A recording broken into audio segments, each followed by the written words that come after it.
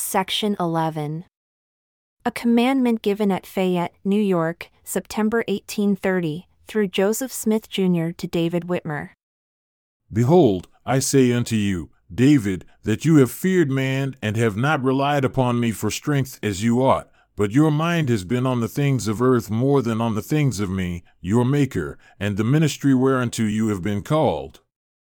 And you have not given heed unto my spirit, and to those who were set over you, but have been persuaded by those whom I have not commanded. Wherefore, you are left to inquire for yourself at my hand, and ponder upon the things which you have received. And your home shall be at your father's house until I give unto you other commandments. And you shall attend to the ministry in the church, and before the world, and in the regions round about. Amen.